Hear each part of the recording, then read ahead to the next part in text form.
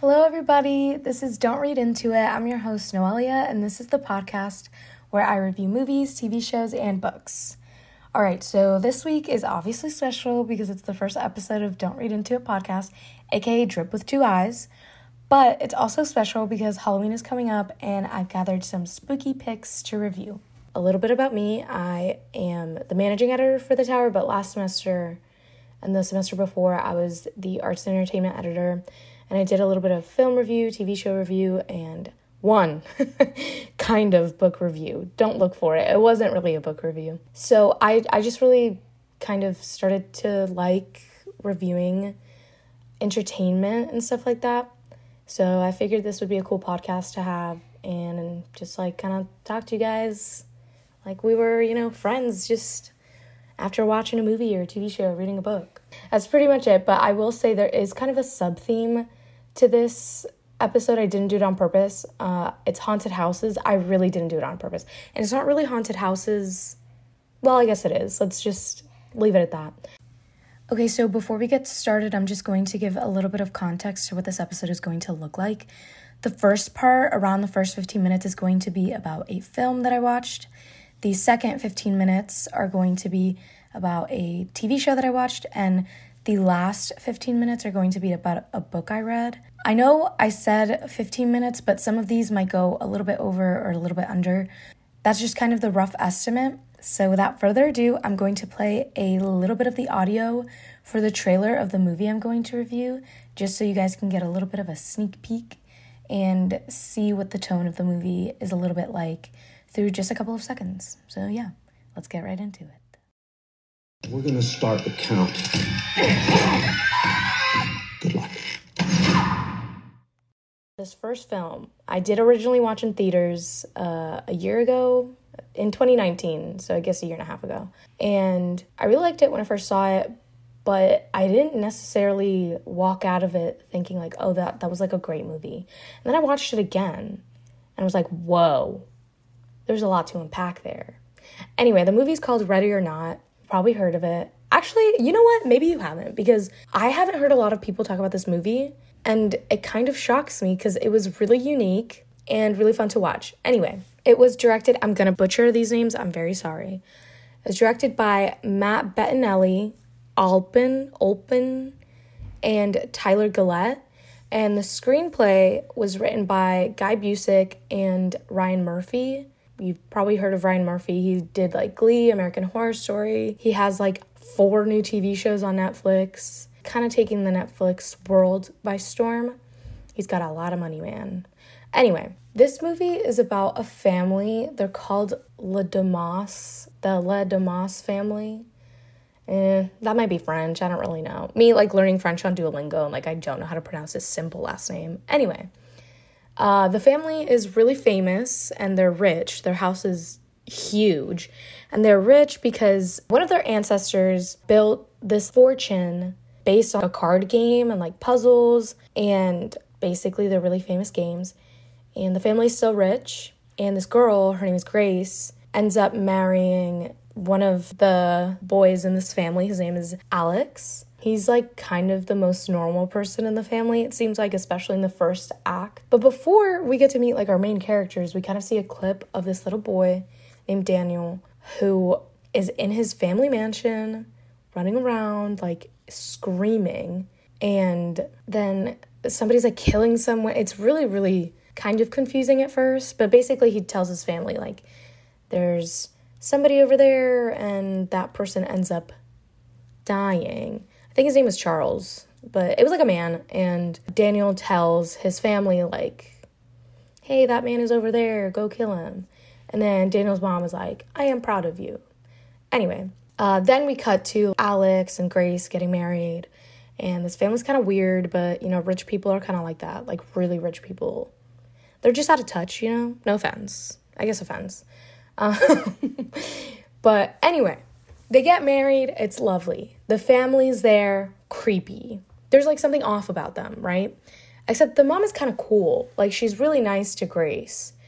And she was like one of my favorite people in the beginning during the wedding because like the grandma was being weird and just like staring weirdly. So After the wedding, they go to this like fancy room where there's like animal heads and guns on the wall. And they sit, I think it was at like a round table, which doesn't matter, but in my head it matters. And they're just kind of talking, and they're like, oh, we have to participate in this tradition. And they basically just are like, we're going to play a game. Kind of, I know the word doesn't consummate, but you know what I mean. To make the marriage like official. And every member draws a card. They're supposed to draw a card if they're like marrying into the family, right? And so Grace draws the hide and seek card. And she's like, haha, silly. And the family kind of reacts weirdly to it, right? I'm not going to spoil it, but they do play hide and seek. But before they play, Grace like goes back to the guest room she's staying in with Alex. And Alex is like, you have to hide. Like, he's just being really grave about the situation.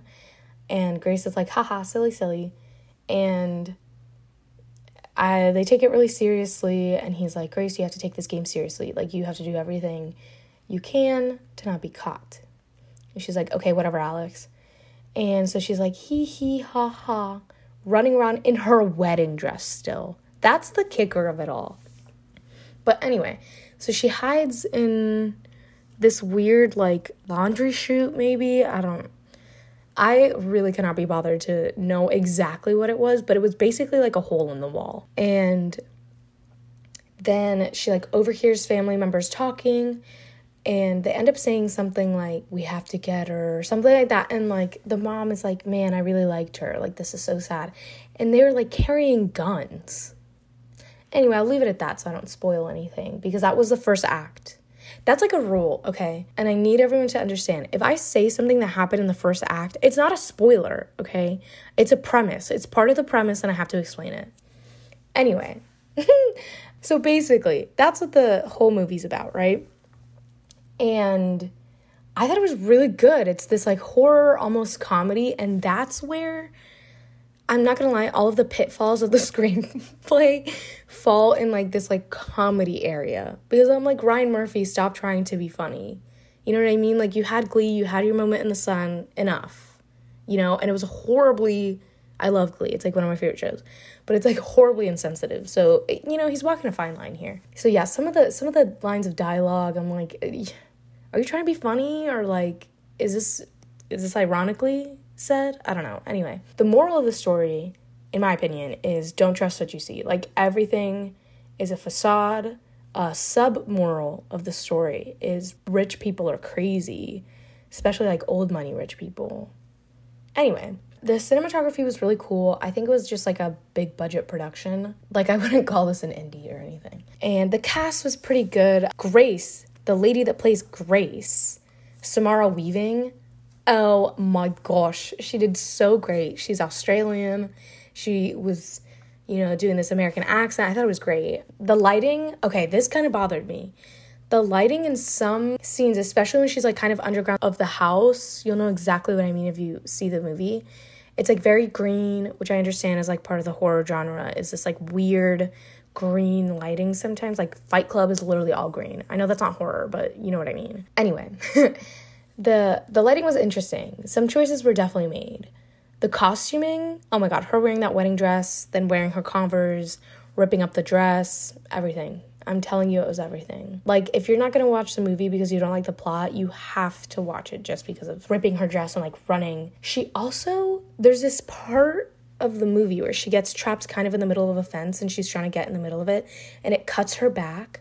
Her scream, I've never heard anything like it. It was like, it felt so real every time she screamed. And there's a point where she gets injured really badly. Oh, I really don't want to spoil it. Okay. Basically, something happens to her hand, and she uses the, like, open hole in her hand to leverage her way out of, like, a ditch kind of thing. It's unbelievable. And the scream, her face, her eyes, the sweat on her forehead, it was unbelievable. She did a great job. And I really think she was just so likable. The story was really original. It was fun to watch. I watched it the first time with my friend Julie. Shout out Julie. The second time I watched it with my siblings. And the third time I watched it alone so I could rewatch it for this. But really incredible stuff. If I was to give it a rating, I think I did give it a rating. Let me see. Let me go. Oh, okay, wait. For those of you guys listening, not watching, I'm embarrassed. There's this website/app. It's called Letterboxd. It's just spelled letterbox and then with a D at the end. And this is kind of where I like rate the movies I watch, and I make lists, but they're all like on private because I get really embarrassed. I think I have some public ones though. But anyway, I have films I rate and I review, and I'm trying to see. I gave Ready or Not 4 stars, which is a big deal because I throw out 1 stars, half a star, literally all the time. Joker, 1 star. The Kissing Booth 2, half a star. To All the Boys I Loved Before, P.S. I Still Love You, half a star. The Social Dilemma, half a star. You know? Anyway, you should follow me on there. I don't know what my account name is, so I guess I should look for that. I think it's just Veras. Like my last name, Veras. I don't know. Anyway, I do rate like movies I watch on there. So if you want to follow me on there, you might be able to see what I'm going to talk about in the next episode if you are vigilant. Anyway, you should totally get one if you like movies. It's really fun to just go on there and see some people's reviews. Like, okay, I'm gonna read some reviews for Ready or Not because I know there has to be like a funny one. Okay, one of the reviews gave it 2.5 stars and it said Crazy Rich Caucasians. Somebody gave it 3 stars and said Samara Weaving's aggressive tropical bird scream added 5 years to my life. This is exactly what I mean. I didn't even know this comment was here. Like her, like just watch it for her scream and like her ripping up her wedding dress. I thought it was great. Yeah, okay. I'm not going to read this comment out loud because it kind of gives a spoiler, but the ending, there's a twist that's like definitely not expected, and it's also not scary. Like I had to do a couple of Hail Marys after I watched it because I was like, oh my god, I'm scared. I'm not even kidding. You can ask my brother. Or my friend Julie. I think we did a Hail Mary together because I was really scared. But that's a little bit of a disclaimer. Like, if you're kind of scared of... I don't want to use the word demonic, but, like, if you're scared of demonic stuff, like, don't watch the last 10 minutes of the movie then. But it was pretty fun. Anyway, my time is up for reviewing the movie, so... Next one, TV show. Okay, I'm definitely going to go over time on this. I'm so sorry if this episode is long. When I tell you me and my friends can't stop talking about this TV show, I mean it. To the point where it's like this has become canon. I know like it's impossible to become canon when it literally came out probably not even a month ago. But oh my gosh, do you have to watch this TV show. So this show, drumroll please, is called The Haunting of Bly Manor. You heard that right. That's the TV show I'm obsessed with right now. It was created by Mike Flanagan, who did create Haunting of Hill House. They're kind of like sister series. And this is just a brief disclaimer. I haven't really seen The Haunting of Hill House.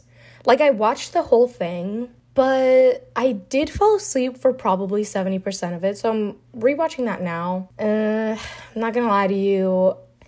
I don't have enough of a taste of the TV show to tell you like whether one of them is better than the other, so I'm just not gonna get there. Like, I'm not gonna point that out, or say like one is better than the other, because I simply do not know. I did not give Haunting of Hill House enough of a chance, and I did fall asleep. However, I will say episode 2 of The Haunting of Hill House is so good. I was talking to my friend about this the other day, but yeah, like I was gonna skip the first like 3 episodes because I've seen those episodes like twice. Because when I fell asleep, I just like went back and rewatched the whole thing, but then I fell asleep again. But I don't think it's like as much of a love story as Bly Manor is, or it's more like a family thing. Anyway, so the genre is this horror gothic mix. For a theme, I have written down like you can't hold on to the past, but there is just so much more than that. Okay, so I'm just gonna explain to you guys what The Haunting of Bly Manor is about. Basically, we have this character. Her name is Dani. I think her full name is Daniela, but Donnie. Anyway, she is, oh my god, what is that lady's name in real life? Victoria Petrelli, I think, plays. You can like hear the clicking of my keyboard because I'm looking it up. So Dani is played by Victoria Pedretti. She is in that horrible show called You with Gossip Girl Man. And she went to Carnegie Mellon. That means nothing to probably anyone listening to this, but I'm obsessed with Carnegie Mellon. She plays Danny, the main character, and she's also in The Haunting of Hill House. She played, oh my god, what's her name? Like Nellie? Yeah, they do recycle some of the characters some of the actors from The Haunting of Hill House. I did notice that. She's definitely one of them. Basically, it follows her as she becomes an au pair for a family in Bly. I couldn't tell you where... I mean, it's in England, but I couldn't tell you where Bly is supposed to be, so I can't say the countryside of some place, because I actually don't know, but I do know it's in England. They've all got British accents except Danny, which was nice. Except there's one point where Danny pretends to have a British accent. I thought it was great. So the beginning of the episode shows Danny auditioning, interviewing for the job, and the interview kind of goes really badly for her, but she does end up getting the job because literally nobody else wants the job because the last nanny died. Nanny, au pair, it's used interchangeably in the TV show. I don't know if it's insulting to call an au pair a nanny. I guess like a live-in nanny is what I'm trying to say, but anyway, mad respect to anyone that takes care of children. That job is hard. So she goes to Bly Manor, meets the kids who, mind you, are the creepiest people in the show. I don't care that, I'm not gonna like spoil it or anything, but there's this character that people have been saying is like the scariest character. I don't care. Those kids are scary by themselves. Like, one of the kids, her name is Flora, she's like, perfectly splendid. I'm like, stop, you're scaring me. And I know it's supposed to be cute, it's not. It's just scary. Anyway, the kids, their names are Flora and Miles. Miles was at a boarding school because he kind of had behavioral problems, but their parents died, and that's why they needed an au pair. And the parents didn't die, like, in the country. They, like, died abroad or something like that. And the way I, like, don't have any information for you guys. Whatever. So Danny gets along pretty well with the kids. They're, like, BFFs. But at night, the kids are like, do not go out of your room. And there's, at one point, they, like, lock her in the closet so she doesn't go downstairs. And she's like, what the heck? And basically, I think I'm going to stop there. Actually, no, I have to explain two more things. There are other characters in the house that, like, there's one character that lives in the house. Her name is Hannah. And she is the maid, I guess. I kind of hate using that word because she's not really a maid. She just, like, cleans, you know. But her and the kids are super, super close.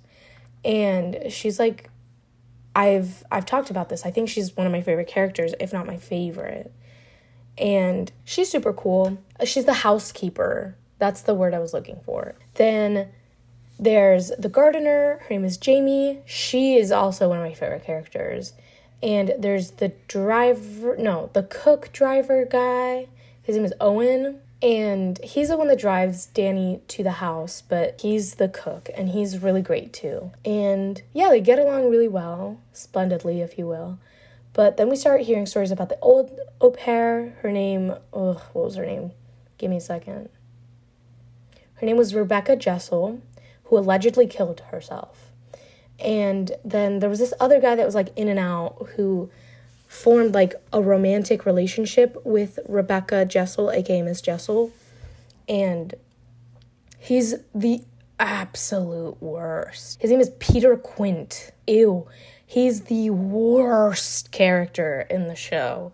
And I have no shame saying that. He just sucks. Like, I don't know what else to tell you. He's, like, the epitome of toxic masculinity, you know? Uncle Henry is the uncle. He's the person that gave Danny the job. He's really not on screen that much, but he is an important character. Then I think that's all I was going to say, right? Yes, okay, that was all I was going to say. All of the background info. So, I don't want to spoil anything else, so I'm just going to talk about, like, elements of the show. First of all, the lighting was interesting. It was the classic, like, we want to make this spooky thing. But sometimes I was like, did you really have to go that far into, like, making it not saturated literally at all? And, you know, some of it was just a little questionable. But I do like, there are some what I mean by that is, like, there are scenes, like, in the attic. There's no color in this, you know? Like, a scene ago when they were not in the attic, like, the color red existed. And now the color red is, like, pastel. You know what I mean? Also, some of the effects. Okay, let's talk about this. Some of the effects are a little questionable as well. There are scenes where, like, they take people's, like, face features away. Not the most convincing thing.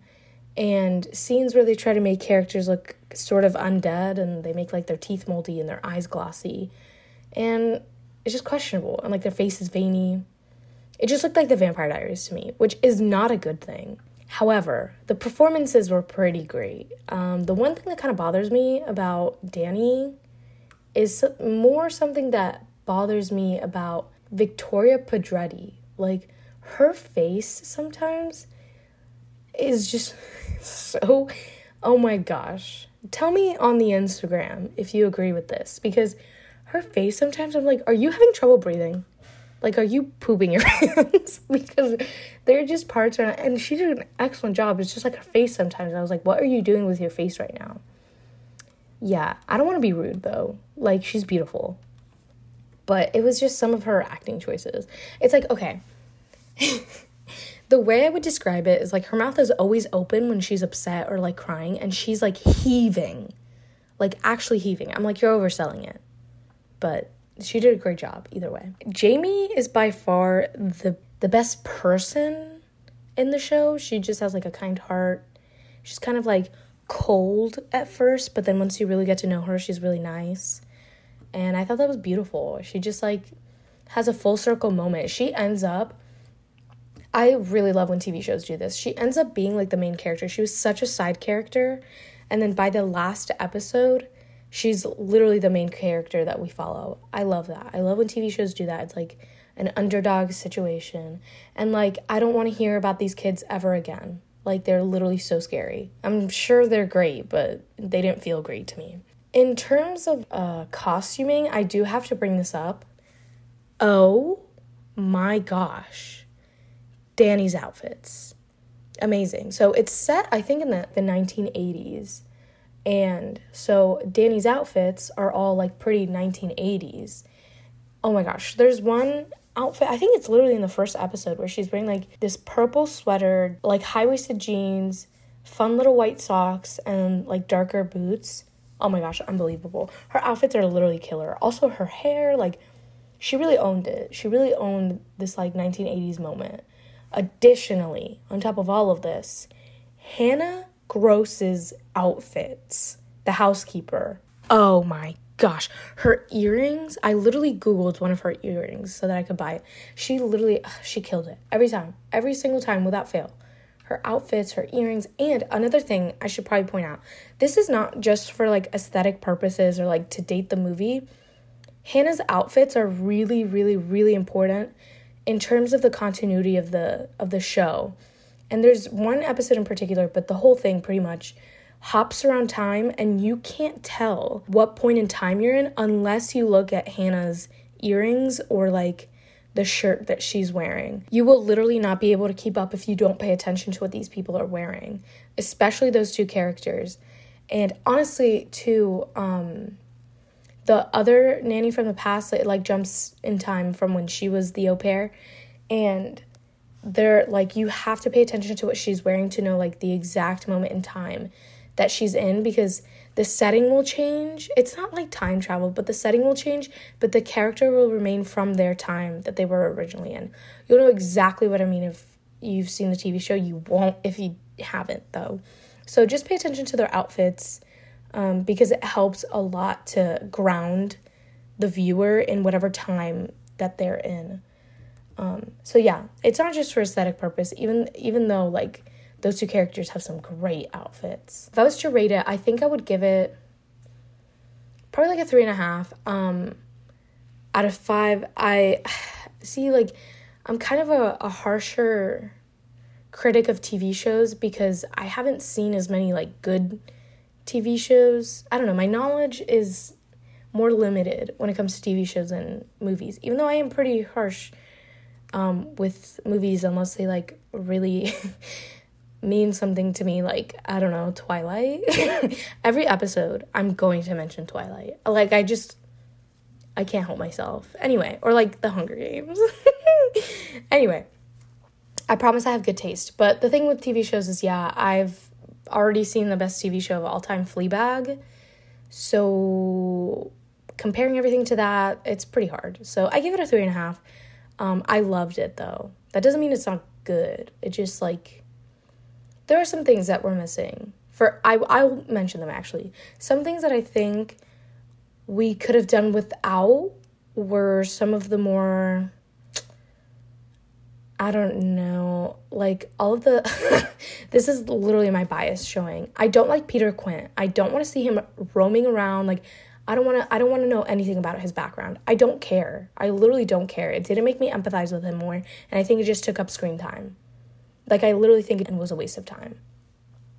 Also, you know what I will say is really good about the show that I think, like, really, really made me like it? There was an episode that went back in time, like, way back in time, and it was, like, proper Gothic era. It kind of gave a history to the house, and I thought that was really fitting. I think the TV show would not have been the same without that episode. It was, like, an episode and a half, pretty much, and it was towards the end. I think there's 9 episodes, and it was, like, episode 7 and 8 or something like that. I don't know, but it was proper Gothic. It was amazing. I really loved it. And the characters, they were, like, real characters. It wasn't, like, showing the house deteriorating over time.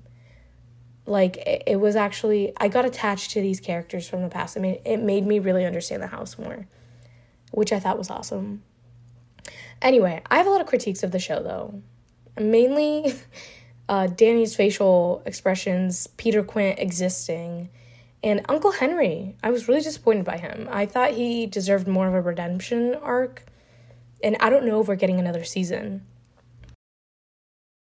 Are you looking for a better way to connect with members of the CUA community?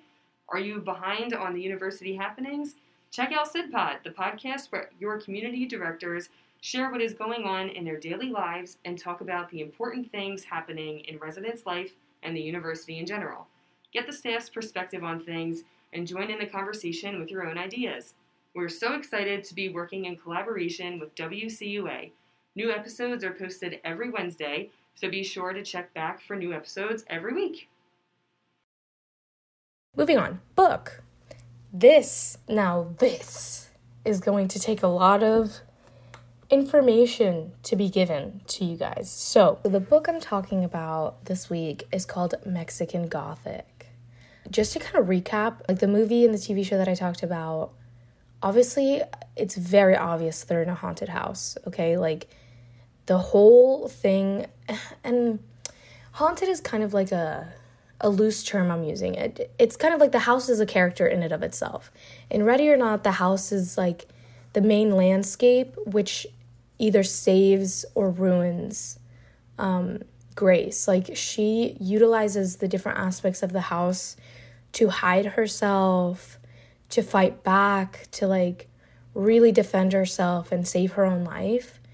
And in the TV show, in The Haunting of Bly Manor, the name of the TV show is literally based on the house that it's set in. Like the house is a character in and of itself because it dictates so much of what the characters do, so much of what they say, so much of what they think, and it grounds the story in one setting.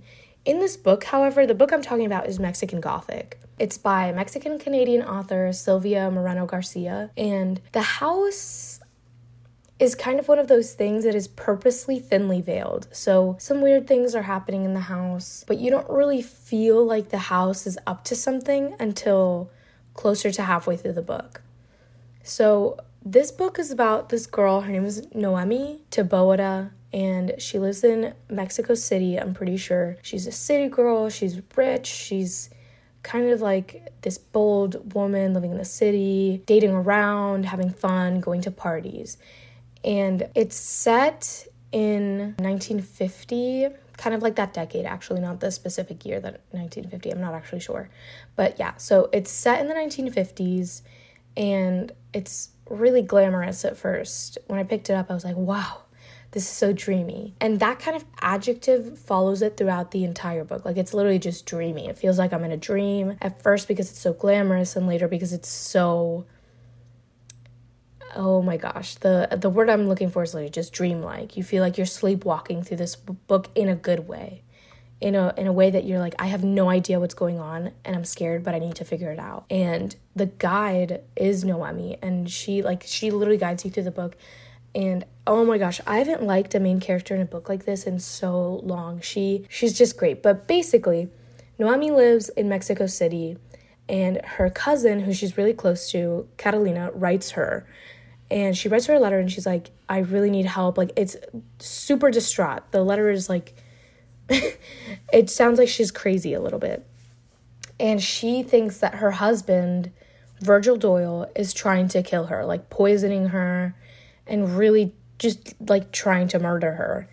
And Noemi's dad is like, you got this letter, like I don't know what to do. This is really freaking me out. And Noemi's like, I'll go to, it's called High Place, where like the house I think is called High Place, and it's located in the mountains. And so she's like, okay, I'm going to go there. I'm going to leave my life behind and just go over there. Something you should know about her, though, is she's kind of a little bit scattered in what she wants to do with her future. She, at first, wanted to just be like a rich girl and stuff like that. And then she had aspirations to go to school. So while this first part is happening, she's in university and she's studying, I think, anthropology. And so she's like actually putting her life on hold to go help her cousin Catalina, but she changes her mind so much that her dad doesn't really think it's a problem. He's just like, you can go. You literally don't even care. Like, you always change your mind. It's fine. You know, you're going to change your mind again. It doesn't matter. Whatever. So there's not really that emphasis on education for her. It's kind of just a pastime, according to her father, but definitely not according to her. And this is kind of a peek at how Mexico worked at the time. Like, only really rich girls could go to university, and even then they still weren't taken seriously, which I think is really cool that it's included in the book but not specifically said, oh, this is why people don't think Noemi's taking university seriously.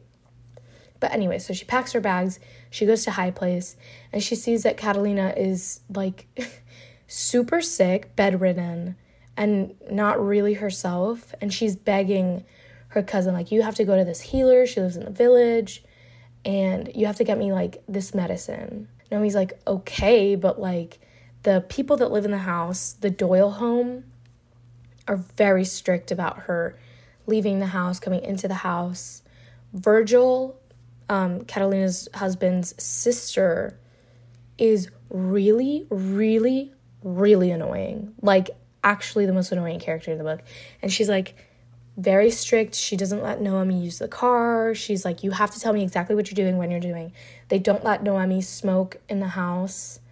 And they're very, like, rigid about a lot of stuff. They all have to have dinner together, but Noemi eats breakfast by herself. And they're just, like, very serious rules. And one thing that I think was so interesting was that one of the biggest rules was that you can't talk while you're having dinner, which is weird because in Latin American culture, like, it is so normal. It's like the norm to talk while you're eating, to have like full-blown conversations, and then after you're done eating, continue to talk. Like, that's just like normal. So that also reveals a cultural thing because the Doyle family isn't historically Mexican. The Doyle family is from England, because they have roots in Mexico, right? But the entire ancestry is they're like British, right? And so they speak Spanish and everything, but in the house they speak English because that's like their native tongue. And they all know how to speak Spanish, but there's one guy in particular, his name's Francis, who Noemi becomes really close friends with, who speaks Spanish to her. And he tells her, there are like weird moments in the book where Francis will be like, you can't trust my family. And she's like, bruh, that's your family. And he's like, no, you can't trust my family. Whenever you talk to me in Spanish because they can't understand Spanish. Like, they're listening. Like, the house listens is what he always says. And she's like, wow, this guy's kind of weird. But he's also like this kind of almost even ghostly guy. He's described as super pale, frail, and very quiet. Like, his mannerisms are very gentle. He's not the most like open, but he becomes really close with Noemi. She's like teaches him to be bold and braver, And I love their friendship. It's like one of the things that kept me reading the book. However, Virgil is a creepy, creepy man. And he, like, flirts with Naomi even though he's married to her cousin. Like, ugh, it's literally nasty. But Virgil's father is even creepier, if you can, like, picture that. And he's super sick. Like, he's literally rotting. Like, his skin is rotting. It's described disgustingly in the book. I had to skip it. Basically, he has some sort of fungal infection, like, all over his body. And I just need you guys to understand, like, if you don't like the word fungal or the word spores or anything that has to do with mushrooms and rotting things, don't read this book. It is described in detail how things are, like, rotting.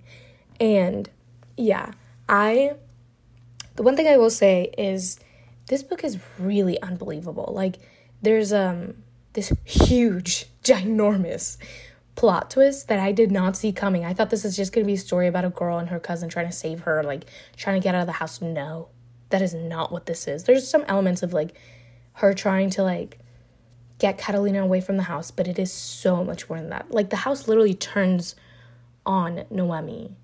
That's not a spoiler. Like, I'm being serious. Oh my gosh, it's literally so insane. I wish I could tell you what happens. Just read the book. It's really short. It's like 320 pages. The font is really big. It's a beautiful book. The cover is beautiful. You have to look it up. Anyway, it's really original. I've never read anything like it. I've never even heard a story even close to this. And it came out really, really recently. It came out this year, I think in September. This book was so good. And on the Wikipedia page, it says that she's compared to, like, Guillermo del Toro, he's, like, one of my favorite directors. He directed The Shape of Water. He directed Pan's Labyrinth, which is one of my favorite movies. You know, he's been a part of a lot of movies. He won Best Director, I think, for The Shape of Water, but for sure he won Best Picture. Well, I guess a producer won Best Picture, but The Shape of Water won Best Picture in 2017, I think. Even though, I need to look that up. It might have been 2018, because I'm pretty sure Moonlight and La La Land was, like, that whole debacle in 2017. Anyway, yeah, super, super cool that she's been compared to him. It's, like, very flattering, I think, for her, probably. I mean, I don't know, but I would be so flattered if somebody compared me to Guillermo del Toro. But it's true. I think there are a lot of elements that, you know, are very integral to just Mexican culture, since they're both Mexican. And it's just so beautiful the way that some things are just illustrated, and it's very cinematic. Some of the scenes that are just written, I'm just like, oh, this is so dreamy. Like, I know I keep saying that, but it's the only word I can use to describe this book in a succinct way. Otherwise, I will talk about it for hours. So the moral of this story is to look deeper into your surroundings, to not necessarily trust everyone, and to always keep an eye out for creepy men. That is one of the biggest things in this book. And there are some moments where the author's trying to, like, lure you in and be like, it's okay that he's a little creepy. He's just mysterious. No. Okay.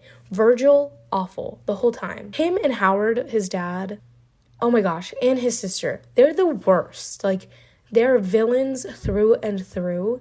And I think the reason that they're so villainous is because they have that side of them. All of them do.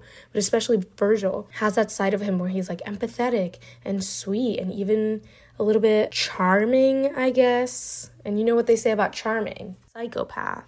So anyway, I really like this book. I gave it a 5 out of 5. I thought it was great. That's another thing you should know about me, though. I'm really, really not that harsh when it comes to books. I don't know why. I just enjoy the experience so much usually. Oh my gosh, it's so great. I really recommend you read this book.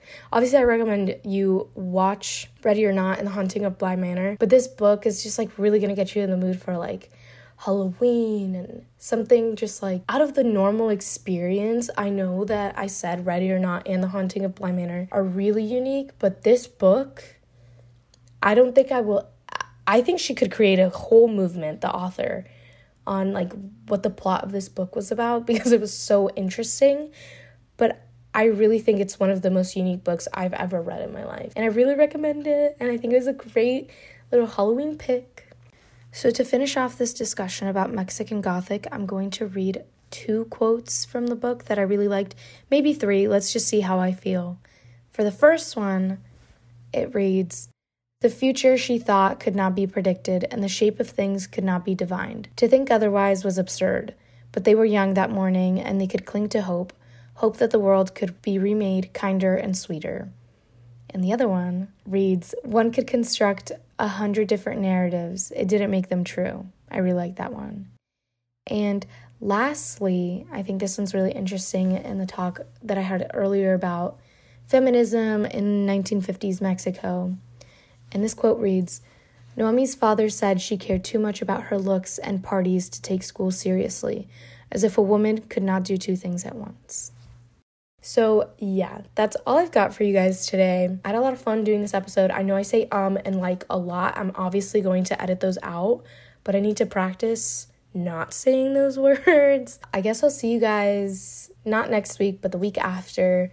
If you guys didn't know, this podcast is bi-weekly, so it only happens 2 times in a month, and I'm really glad I started it right now so that I could talk about movies for Halloween. I think it's kind of the perfect timing.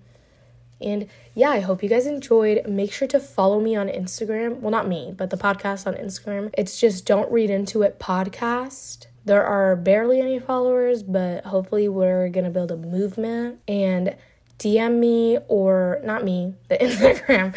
DM the Don't Read Into It podcast Instagram. If you would rather email, podcast does have an email. It's just don'treadintoitpodcast@gmail.com. I'll probably be looking at the email and the Instagram a lot. I'm just going to say this now. I'm definitely going to be watching the Instagram a little bit more than the email because I have a lot of emails. I don't have a lot of notifications on Instagram though. So I'll probably be more vigilant of Instagram notifications than email notifications because I have so many other emails and it could get flooded with my school email. So just let me know on either of those platforms, but I think Instagram would probably be the easiest. Hopefully I'm going to be posting more on there and putting stuff on my story.